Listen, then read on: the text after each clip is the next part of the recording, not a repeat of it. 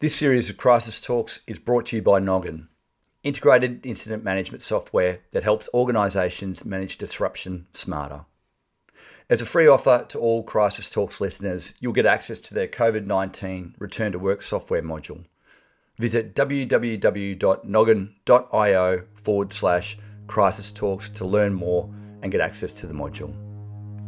When crisis strikes, organisations face a battle of survival under intense scrutiny.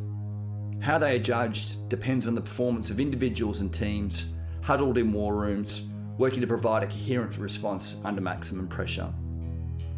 In Crisis Talks, I aim to capture the insights of people who have responded to a crisis and their stories of leadership, courage, and resilience in the face of extreme adversity. Their lessons will help us all be better prepared to preempt and respond proactively and with confidence. My name is Grant Chisnell, and this is Crisis Talks.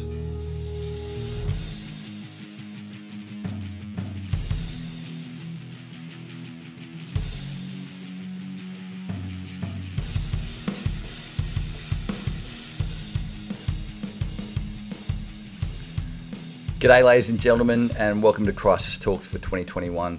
My name's Grant Chisnell. I'm really excited to be back with you this year and taking you through some of the amazing stories of resilience and adversity from some people that have led through some of the most amazing situations that you could be confronted with.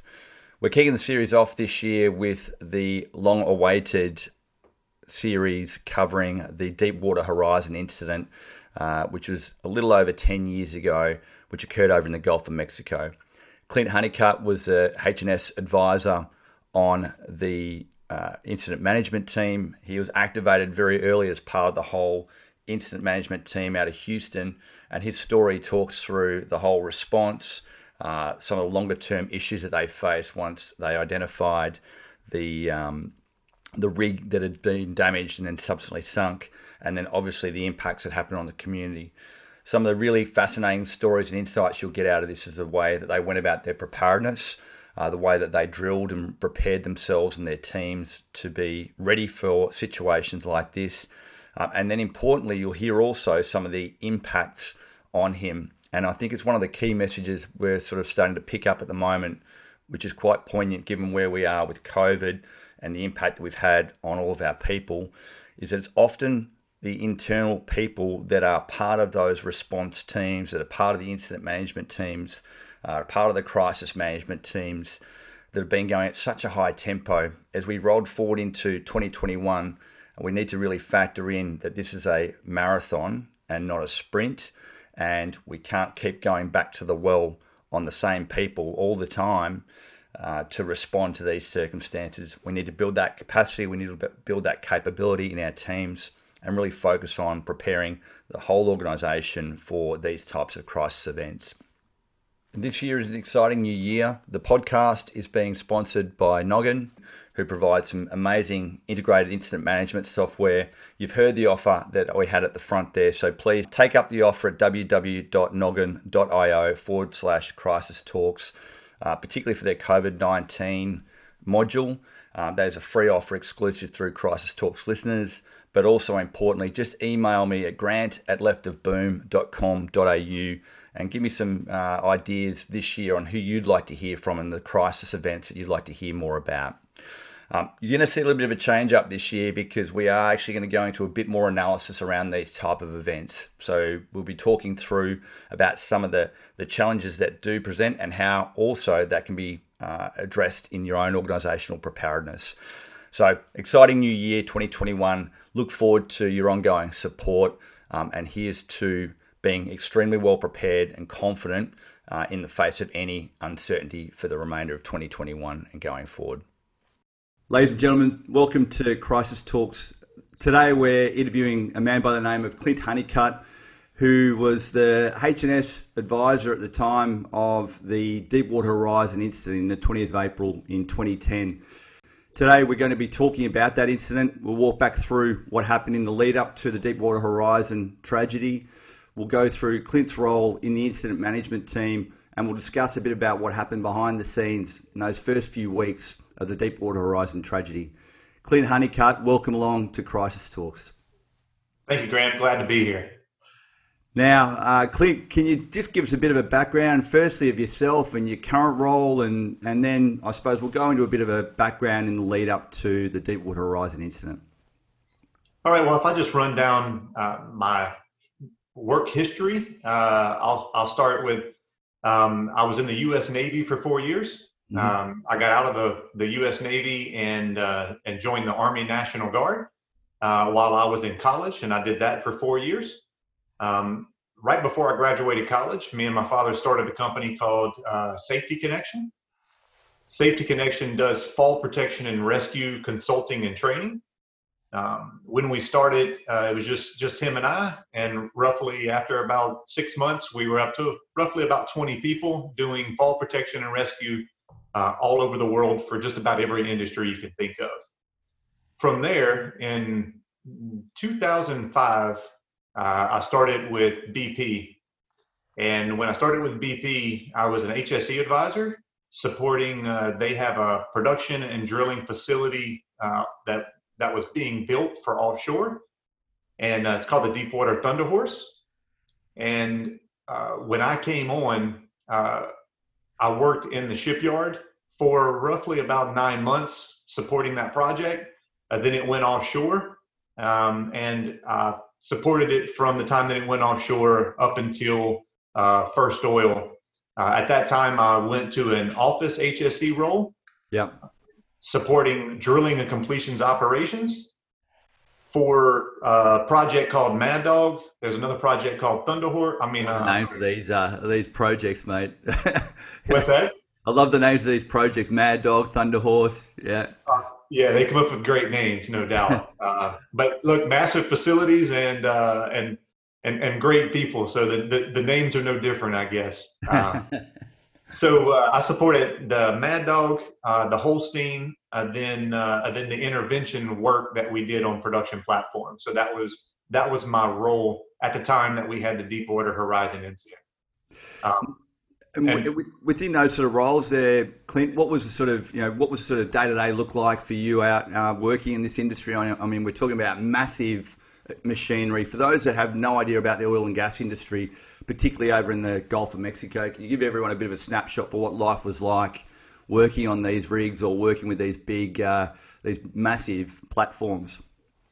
well, I was really lucky. Both Thunder Horse, Mad Dog, and Holstein were all production and drilling facilities. So what that means is they have a drilling package where they drill wells, but they also have production facility where they can run production after they drill. They can connect in and run production through the facility and back into the pipeline to produce oil as well. So Mhm. these facilities are massive. I don't know the personnel on board, which we call the POB. I don't remember. I'm assuming it's somewhere around 150 people on each of these locations. And just to give you, put it in context, at the time, Mad Dog, uh, well, Holstein was the biggest spar rig and production facility at the time. Mhm. The Deepwater Thunder Horse was the biggest in the world, the deep production and drilling facility. So, from a magnitude side, I was really lucky to work on great big projects. And when you think about from an office perspective, the way that I supported that was as we had daily meetings that talked about the safety, the safe operations of the rig. Yeah. And in addition, there was HSC support offshore on the rig, and I basically supported them to be able, questions they had or things that came up. I was able to work with the people on the rig to be able to support the on-site team. So I supported the leadership in town. They supported the leadership on the facilities. So that was And kind of day to day what I did. you were based in Houston at the time, is that correct? That's correct. All three of those are all the projects that I supported from the office was currently in the Gulf of Mexico, and then I was out of Houston. Yeah. Now, leading up to the 20th of April in 2010, what had been your experience working with BP at that time, and there been any other incidents or other sort of issues that you'd sort of observed or been involved in? There had actually one of the things. about my time at BP is I had plenty of experience in emergency response. As I mentioned, my job duties were really the safe operations of the rig. However, due to hurricanes or different events that happened, I had in my stint there, I had a lot of experience in emergency response. They had an incident with the Deepwater Thunder Horse when I was on that. There was an incident where we demanned the platform for a hurricane coming in. When we demanned the platform, I won't get in all the details on why it happened, but they shut down the rig, and what they do is they completely deman it. And when they did, there's valves they shut, and those valves either weren't installed right or they were faulty. I can't remember the final conclusion on that, but nonetheless, the valves let in salt water, and even before the hurricane came in, the Deepwater Thunder Horse actually listed over. So two of the columns actually filled up with water. And the facility listed over it. And if you looked at it, you can Google pictures and you can see it listing. And when it's listing over, you would think that it's ready to tumble over. However, the data showed that it actually rode the hurricane out in that state, which was pretty significant. Yeah, especially when you look at the pictures and see them. So there was every time after a hurricane, you have flyovers to see where the facilities are, how they manage through the hurricane or through the weather. And so we did that, and ICS stands up for that. Yeah. So we stand up the emergency response because you never know what you're going to find. Okay. You'd stand up before a cyclone or a hurricane, and sort of do the prep for demanning, or what would be your sort of escalation process? Yeah, there was an escalation process for demanning. Yep. In addition, after the hurricane is passed, you stand up the ICS in case there's leaks or maybe a vessel sank, anything like that, to where it can be managed quickly. Gotcha. And the ICS, for everyone's benefit, can you tell everyone what the ICS stands for, mate? That's the Incident Command System. So, how we respond in the structure, the organizational structure, to be able to support an incident, along with all the tools to be able to support an incident as well. Yeah, and so in Australia, we have what's called the Australasian Inter-Service Incident Management System, so it's AIMS, which is a bit of a variant on ICS. Had you come across AIMS as well later in life when you were working for BHP over here in Australia? Yeah, definitely had discussions around it. However, when and I didn't really talk about my background after BP, but when I worked with BHP and then also Hess, I worked in the Asia Pacific region. However, even when I was with both of those companies in those areas, our emergency response still relied on the ICS because that's what our company had set up and worked under. And then what we do is we tag that into the local government to make sure that there's no differences, and if there are, then we just manage those differences accordingly. Yeah, it's a bit of a standard globally. The ICS is what we've seen, and there's always a bit of pushback or a bit of parochialism around local sort of arrangements and the like. But yeah, certainly has stood up. And from all accounts, it stood up in these events, Clint. So leading into that Thunder Horse event, what sort of training had you done, and what sort of preparedness work do you normally do as part of these operations? Well, with leading up to the Thunder Horse incident, the listing, this really, it was after a hurricane. We go out there and we see its listing. So we had to initiate an on-scene emergency response team to board the vessel. So we had to do a safety plan to board the vessel. We had to look at all the possibilities, and all the emergencies that I've been a part of, and all the ones that I've drilled for. Obviously, your first priority is people. So you question putting people on, and you start safety plans and emergency response. If you do that, then what else might you have to do? So look, we put all that together to be able to get on the vessel itself. And then actually BP tried to pump out the water to righten the facility, but couldn't do it. So they hired a salvage company to come in, bring the pumps, bring the right equipment, and actually pump it out. And they were successfully able to do that. So for that, I supported the ICS, but I wasn't a safety officer and H&S unit leader. I just supported from getting things done that I could help with. What was the normal sort of routine you'd go through as part of that general emergency response or the incident management team processes? So what, you can walk everyone through the level of preparedness you had as an organization at the time? So with the BP response, actually BP is one of those one of those companies that really did emergency response well. And I think it was, just the number of things that they've had in the past, the learnings that they pulled from other incidents, and they really just showed that emergency response was something that was important to them, and I seen that from day one. So and that showed up in that their main building in Houston. They have a floor that was dedicated to emergency response. It had a control center. It sat in the middle, and then it had a hallway all the way around it with rooms on the outside for each of the breakouts, which I would call, all of your H&S unit leader had a room. Your safety officers, every group had a room that they could break out in and go do work to bring back to the command center. So just the way that it's set up, the communications, the software, the drills that we would do, we did drills at least quarterly and major drills. It wasn't just desktops.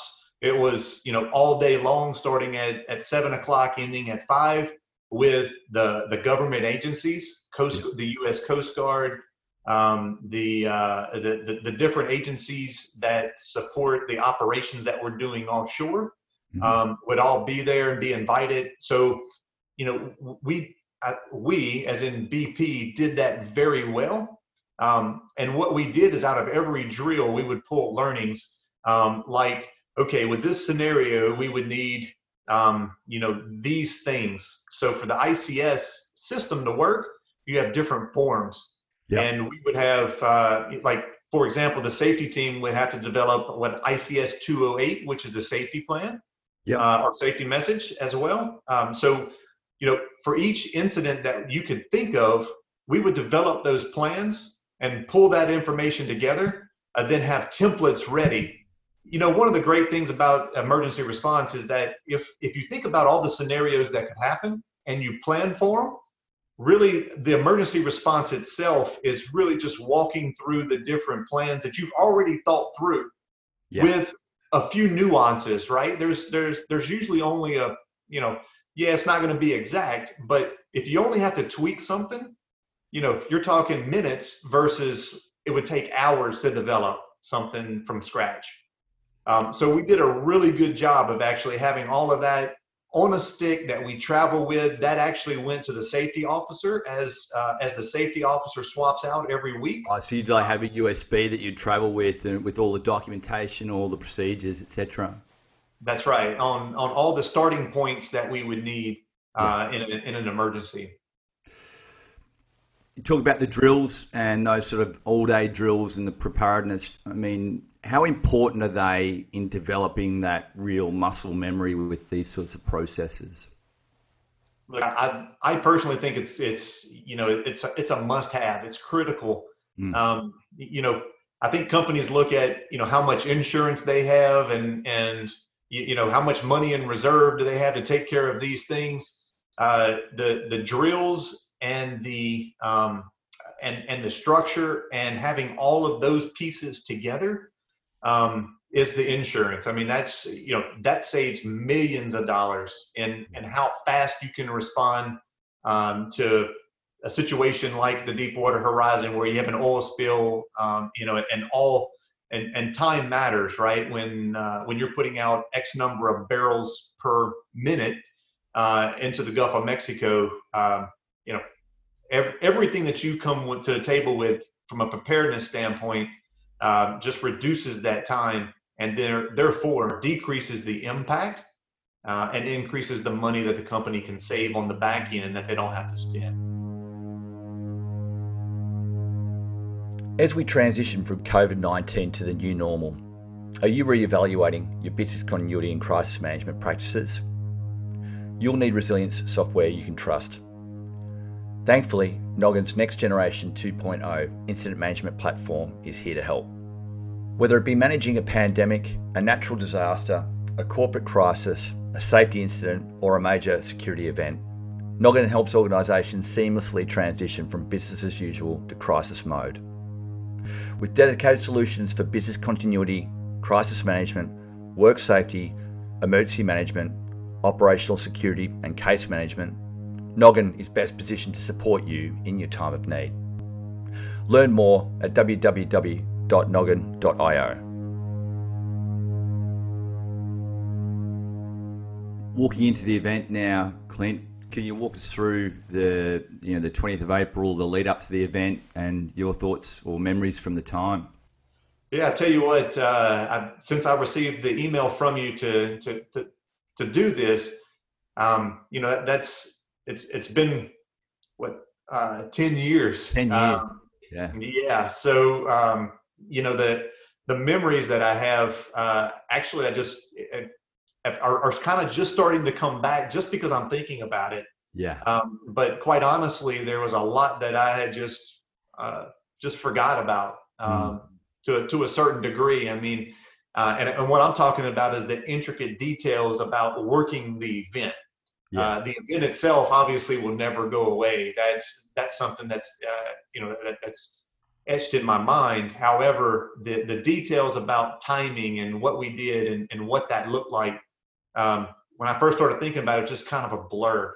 Yeah. So working up to the event, basically, I mentioned that I supported drilling and completions operations in the Gulf of Mexico. Mm-hmm. The Deepwater Horizon was not one of the facilities that I supported, but it was a facility that a peer of mine did support. Yeah. And I had actually been out on the Deepwater Horizon about 6 months before investigating an incident, because when we have certain levels of incidents, we send different people outside of that operation in to be able to look at it. So. Yeah. So 6 months prior, I'd actually been out to the Deepwater Horizon, and I had been out prior to it before when I worked for Safety Connection, and then also at other intervals before that. And the rig was a Transocean rig, so it's contracted by BP at the time. How did that sort of relationship work then when you were doing these types of investigations, or what was the sort of day-to-day relationship working with an organisation that's not necessarily your own people? Well, look, it's tough. I think when you look at it general, I won't necessarily speak to the Deepwater Horizon specifically, but when you look at it in general, it's kind of like, well, first of all, it's the government expects BP to operate on that lease that they took from the government. So, so that lease is under BP control. Yeah. As far as the government sees that. Now, BP hires Transocean to come in and drill the well. That well is the drilling of the well is overseen by BP. Then they contract Transocean to come in and do that work. So generally, it's look, both parties have the same goal in mind: to drill a successful well safely and to move on to the next job. That is that's the goal. And on all the rigs that I've been a part of offshore with BP, that's the end of the day goal, is to drill the well safely and to move on to the next. However, it does throw some complications in there when you look at Transocean as a company has safety rules and regulations and the way that they do their business. BP also has safety rules and regulations in the way that they do their business. So you have to bring those two together. And normally the way that we do it, and the way that we were doing it at the time, was through a bridging document. You would bridge the two systems. Yeah, understood. You would take the most stringent of the two systems, and you would operate under that, keeping in mind that it has to at least meet the government requirements of where we're working. So that's, in a nutshell, kind of a quick way of saying that's the way that we worked. Yeah. And that's consistent across the whole industry, isn't it? It is. If we go, you take that same rig and bring it over to Australia and work off the western coast, it's done a very similar way. There are some little nuances that are different with the Australian government versus the U.S. government or wherever else in the world that we're working. But holistically, it's done very similar. Yeah. 20th of April. Do you remember what you were doing that day, Tim? Well, so the day, I do not. However, I went to sleep at the end of that day, and that's what I remember. Because when I learned about the Deepwater Horizon, basically my home phone, my cell phone, and text messages, it all blew up at the same time, and it was roughly about 1 or 2 o'clock in the morning. That day, I was the safety officer for BP at that time, and all the phones went off at once, and so obviously startled, jumped up, grabbed the phone, and look, quite frankly, we have 24 hours operations, so a call in the middle of the night wasn't something that was real odd. 1 o'clock, it's usually something pretty serious. However, when this went off, it just said, report to the Incident Command Center at the BP office in Houston. And that's what I remember. I remember it didn't say anything else, and my mind obviously just started moving into several different ways. When you received that first call and you realized it's not a drill, what did go through your mind at that time? Yeah, it's funny you mentioned that it's not a drill, because that was the first thing it said, this is not a drill. Make your way. However it said it, basically come into the Incident Command Center. And so, you just kind of, for me, it was, one is get ready. So I didn't want anything to stop me from getting, okay, I got to remember to put pants on and get out the door. So that was kind of initial. And then when I got in my vehicle and I was driving, was kind of where it hit me. It was like, okay, well, this must be extremely serious. At 1 o'clock in the morning, I didn't know who to call. And I knew that I was safety officer, and look, it could have been a production facility. It could be a drilling facility. I was the safety officer no matter what thing came up. So I had no idea that it was a rig. I had, none of that. Only thing going through my mind. Stage, yeah, for you, it could have been anything. It could have been, something on land, could have been something offshore, or it could have been what it was. Yeah, absolutely. I didn't know. But on the drive, all I could think of was, okay, so going through my mind, just hitting the checks with the drills and the training that I had in ICS. What's the first thing that I need to do when I get there? I need to look at the situation board. I need to understand what that looks like. My first priority is people. What is the first things that I need to do around people and accounting for people? So all of those things were running through my mind about exactly what I had to do. And it was less about, I wonder what's happening. It was more about what do I need to do when I get there. Yeah, we everyone I've spoken to that have been through major incidents, not dissimilar to these, maybe different scale, obviously, but they talk about that mental checklist or the actual physical checklist of going through it. So Matt Gill from Beaconsfield Mine Manager, the same sort of issue for him. It was a short drive for him to go to the mine site when they'd heard the reports about the collapse. But yeah, again, same thing. He's working through his mind about what it could be, what the situation may be, and what he needs to go through as that checklist. Did you have a sort of a checklist or a protocol or a procedure once you got into the office there, Clint? We did. So we actually have at BP we had a safety office for the HNS unit leader and the safety officer, and on in that office we had everything you needed. If you name it, it was there in folders, on drives, computers. Yeah. In addition to that, you pull out your ICS guide, because that's, honestly, it sounds kind of cliche, like, it sounds like a commercial, but it's not. It's one of those things. You pull out that guide and you see, okay, I'm the HNS unit leader, or I'm the safety officer, so here's exactly what I do. Yeah. And if you've been trained to go to that, you read the first one, like, okay, check, done, check, done. Oh, I forgot that, so I have to go do this. So honestly, first thing I did when I went in, I didn't go into that office yet. I went to go to the situation board. Yep. To see what the ICS 201, which is basically just the briefing document on the situation. The first part in that process, yeah. To see what's the situation, and that was when I got the first kind of, oh, this is major. A rig's on fire. We have people in the water. They're picking up people. They have wounded.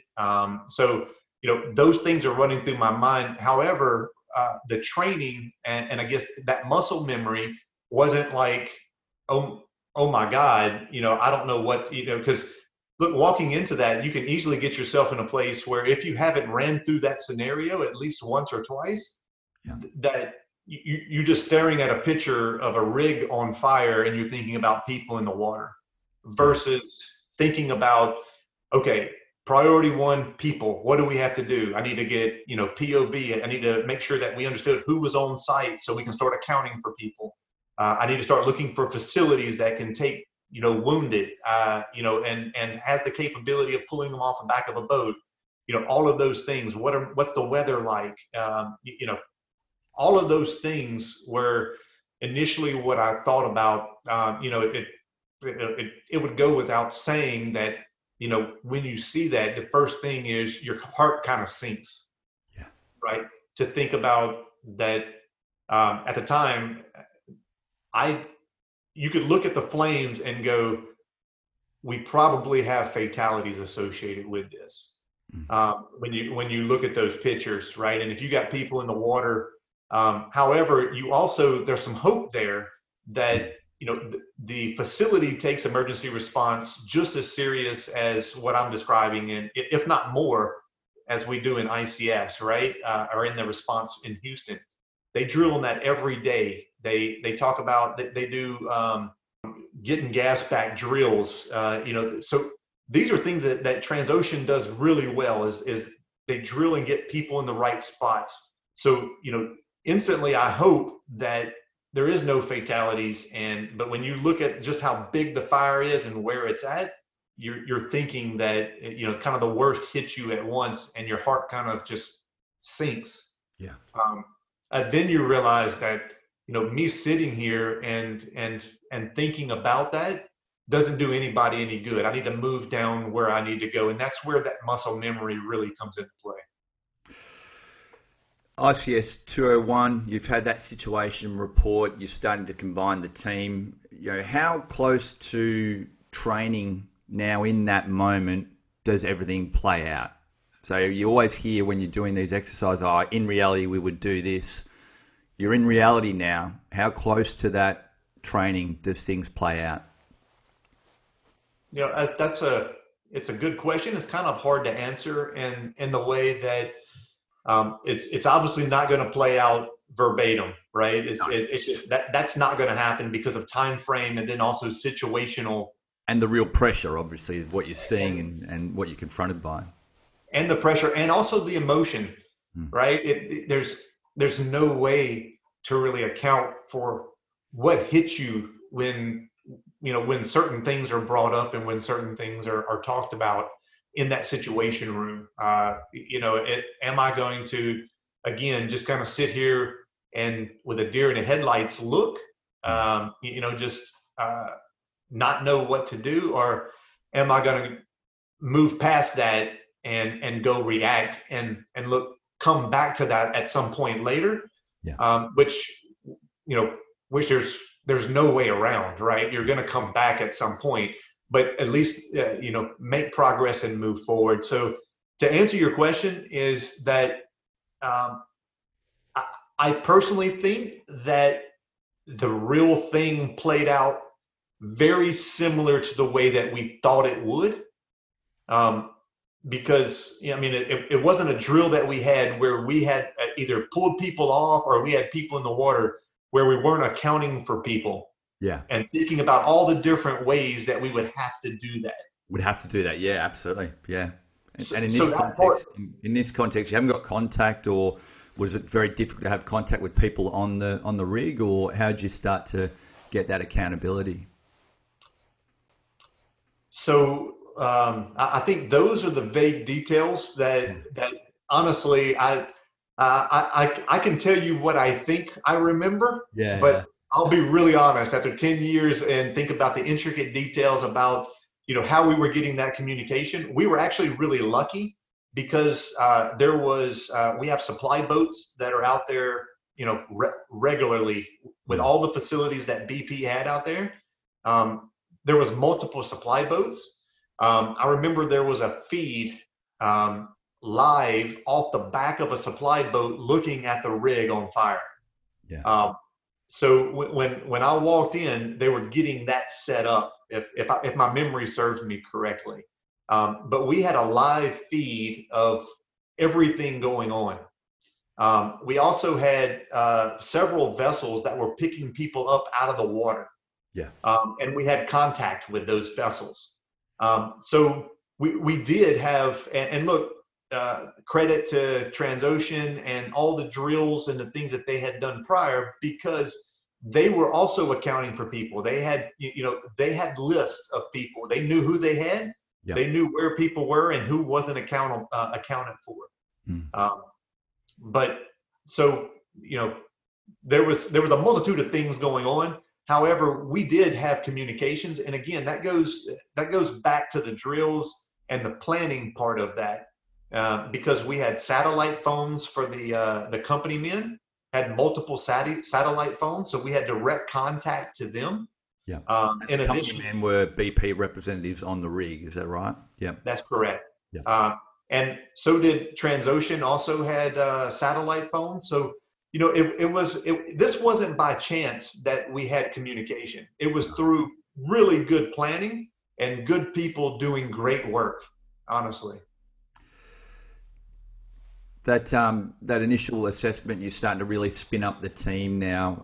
Can you talk us through what you recall of some of that routine as you're getting established and as you're working through the problems?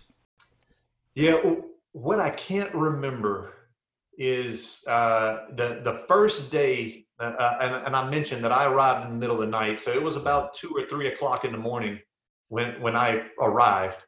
We had, by morning, before daylight, we had everybody accounted for that was going to be accounted for. Yep. There was several that were not accounted for, but we knew who those were. And we had the wounded on supply vessels or on vessels, and then we had a facility that could handle those wounded, which was one of BP's platforms. So we had the wounded moved over to the platform. They brought them from the boats up to the facility to be able to either medevac them off or to be able to do the emergency triage on the facility. They have a full, a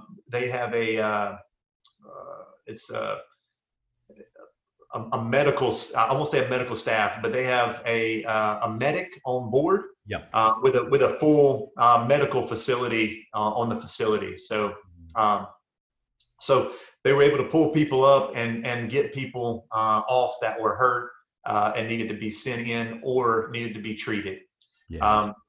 the other thing that they did was Transocean didn't want their people to be taking off the boat.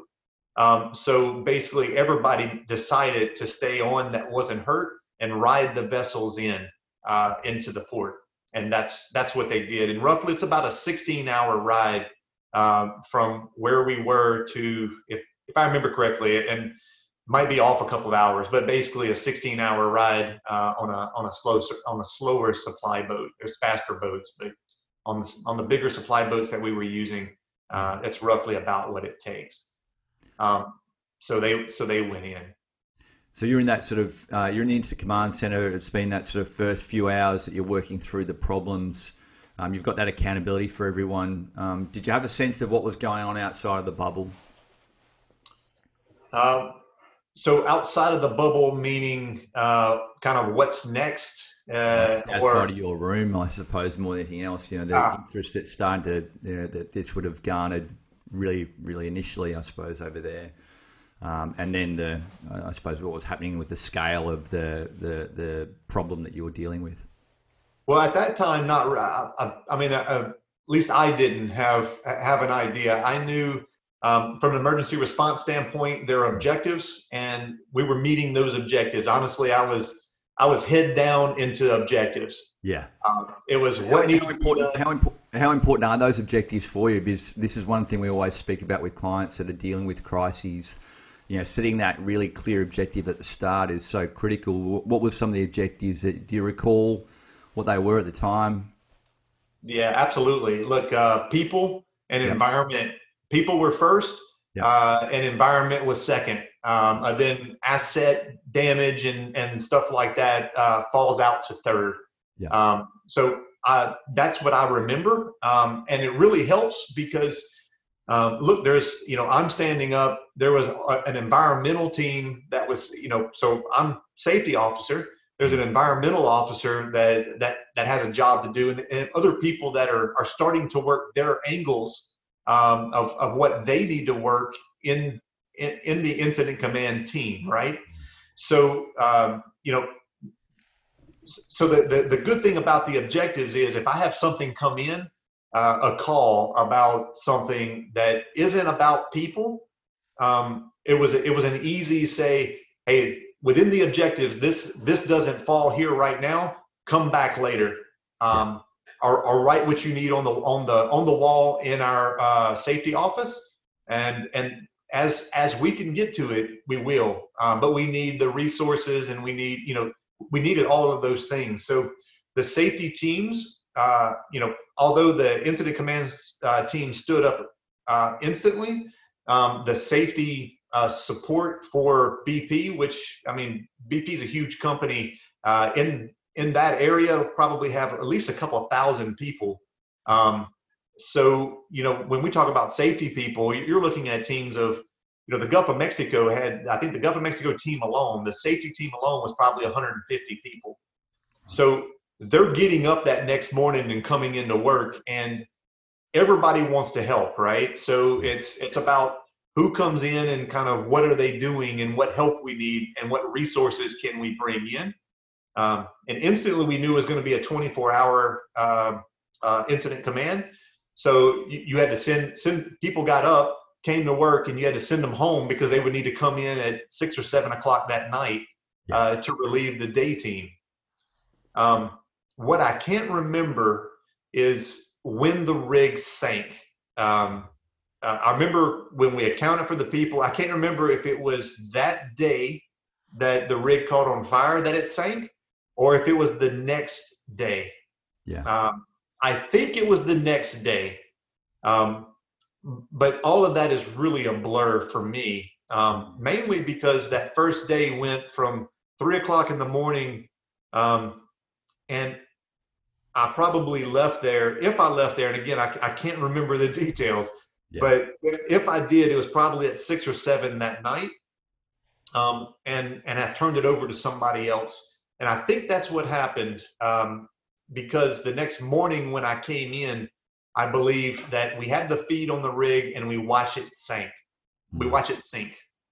And when we watched it sink was kind of the game changer. The first part of it was our people and getting them accounted for, and our the wounded, treatment and all of that.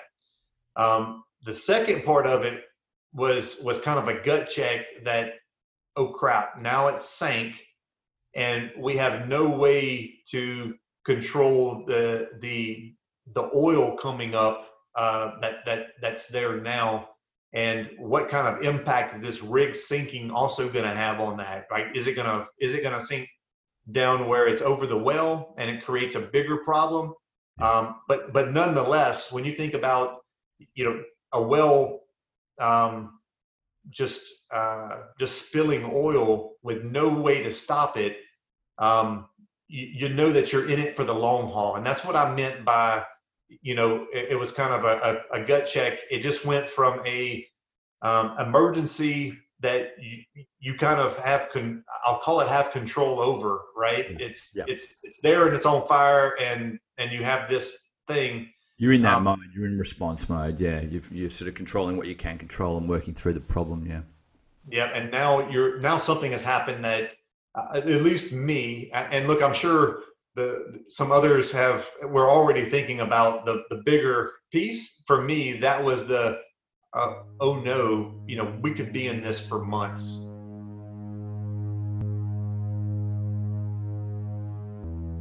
That concludes episode 1 of Crisis Talks for 2021, the Deepwater Horizon Crisis.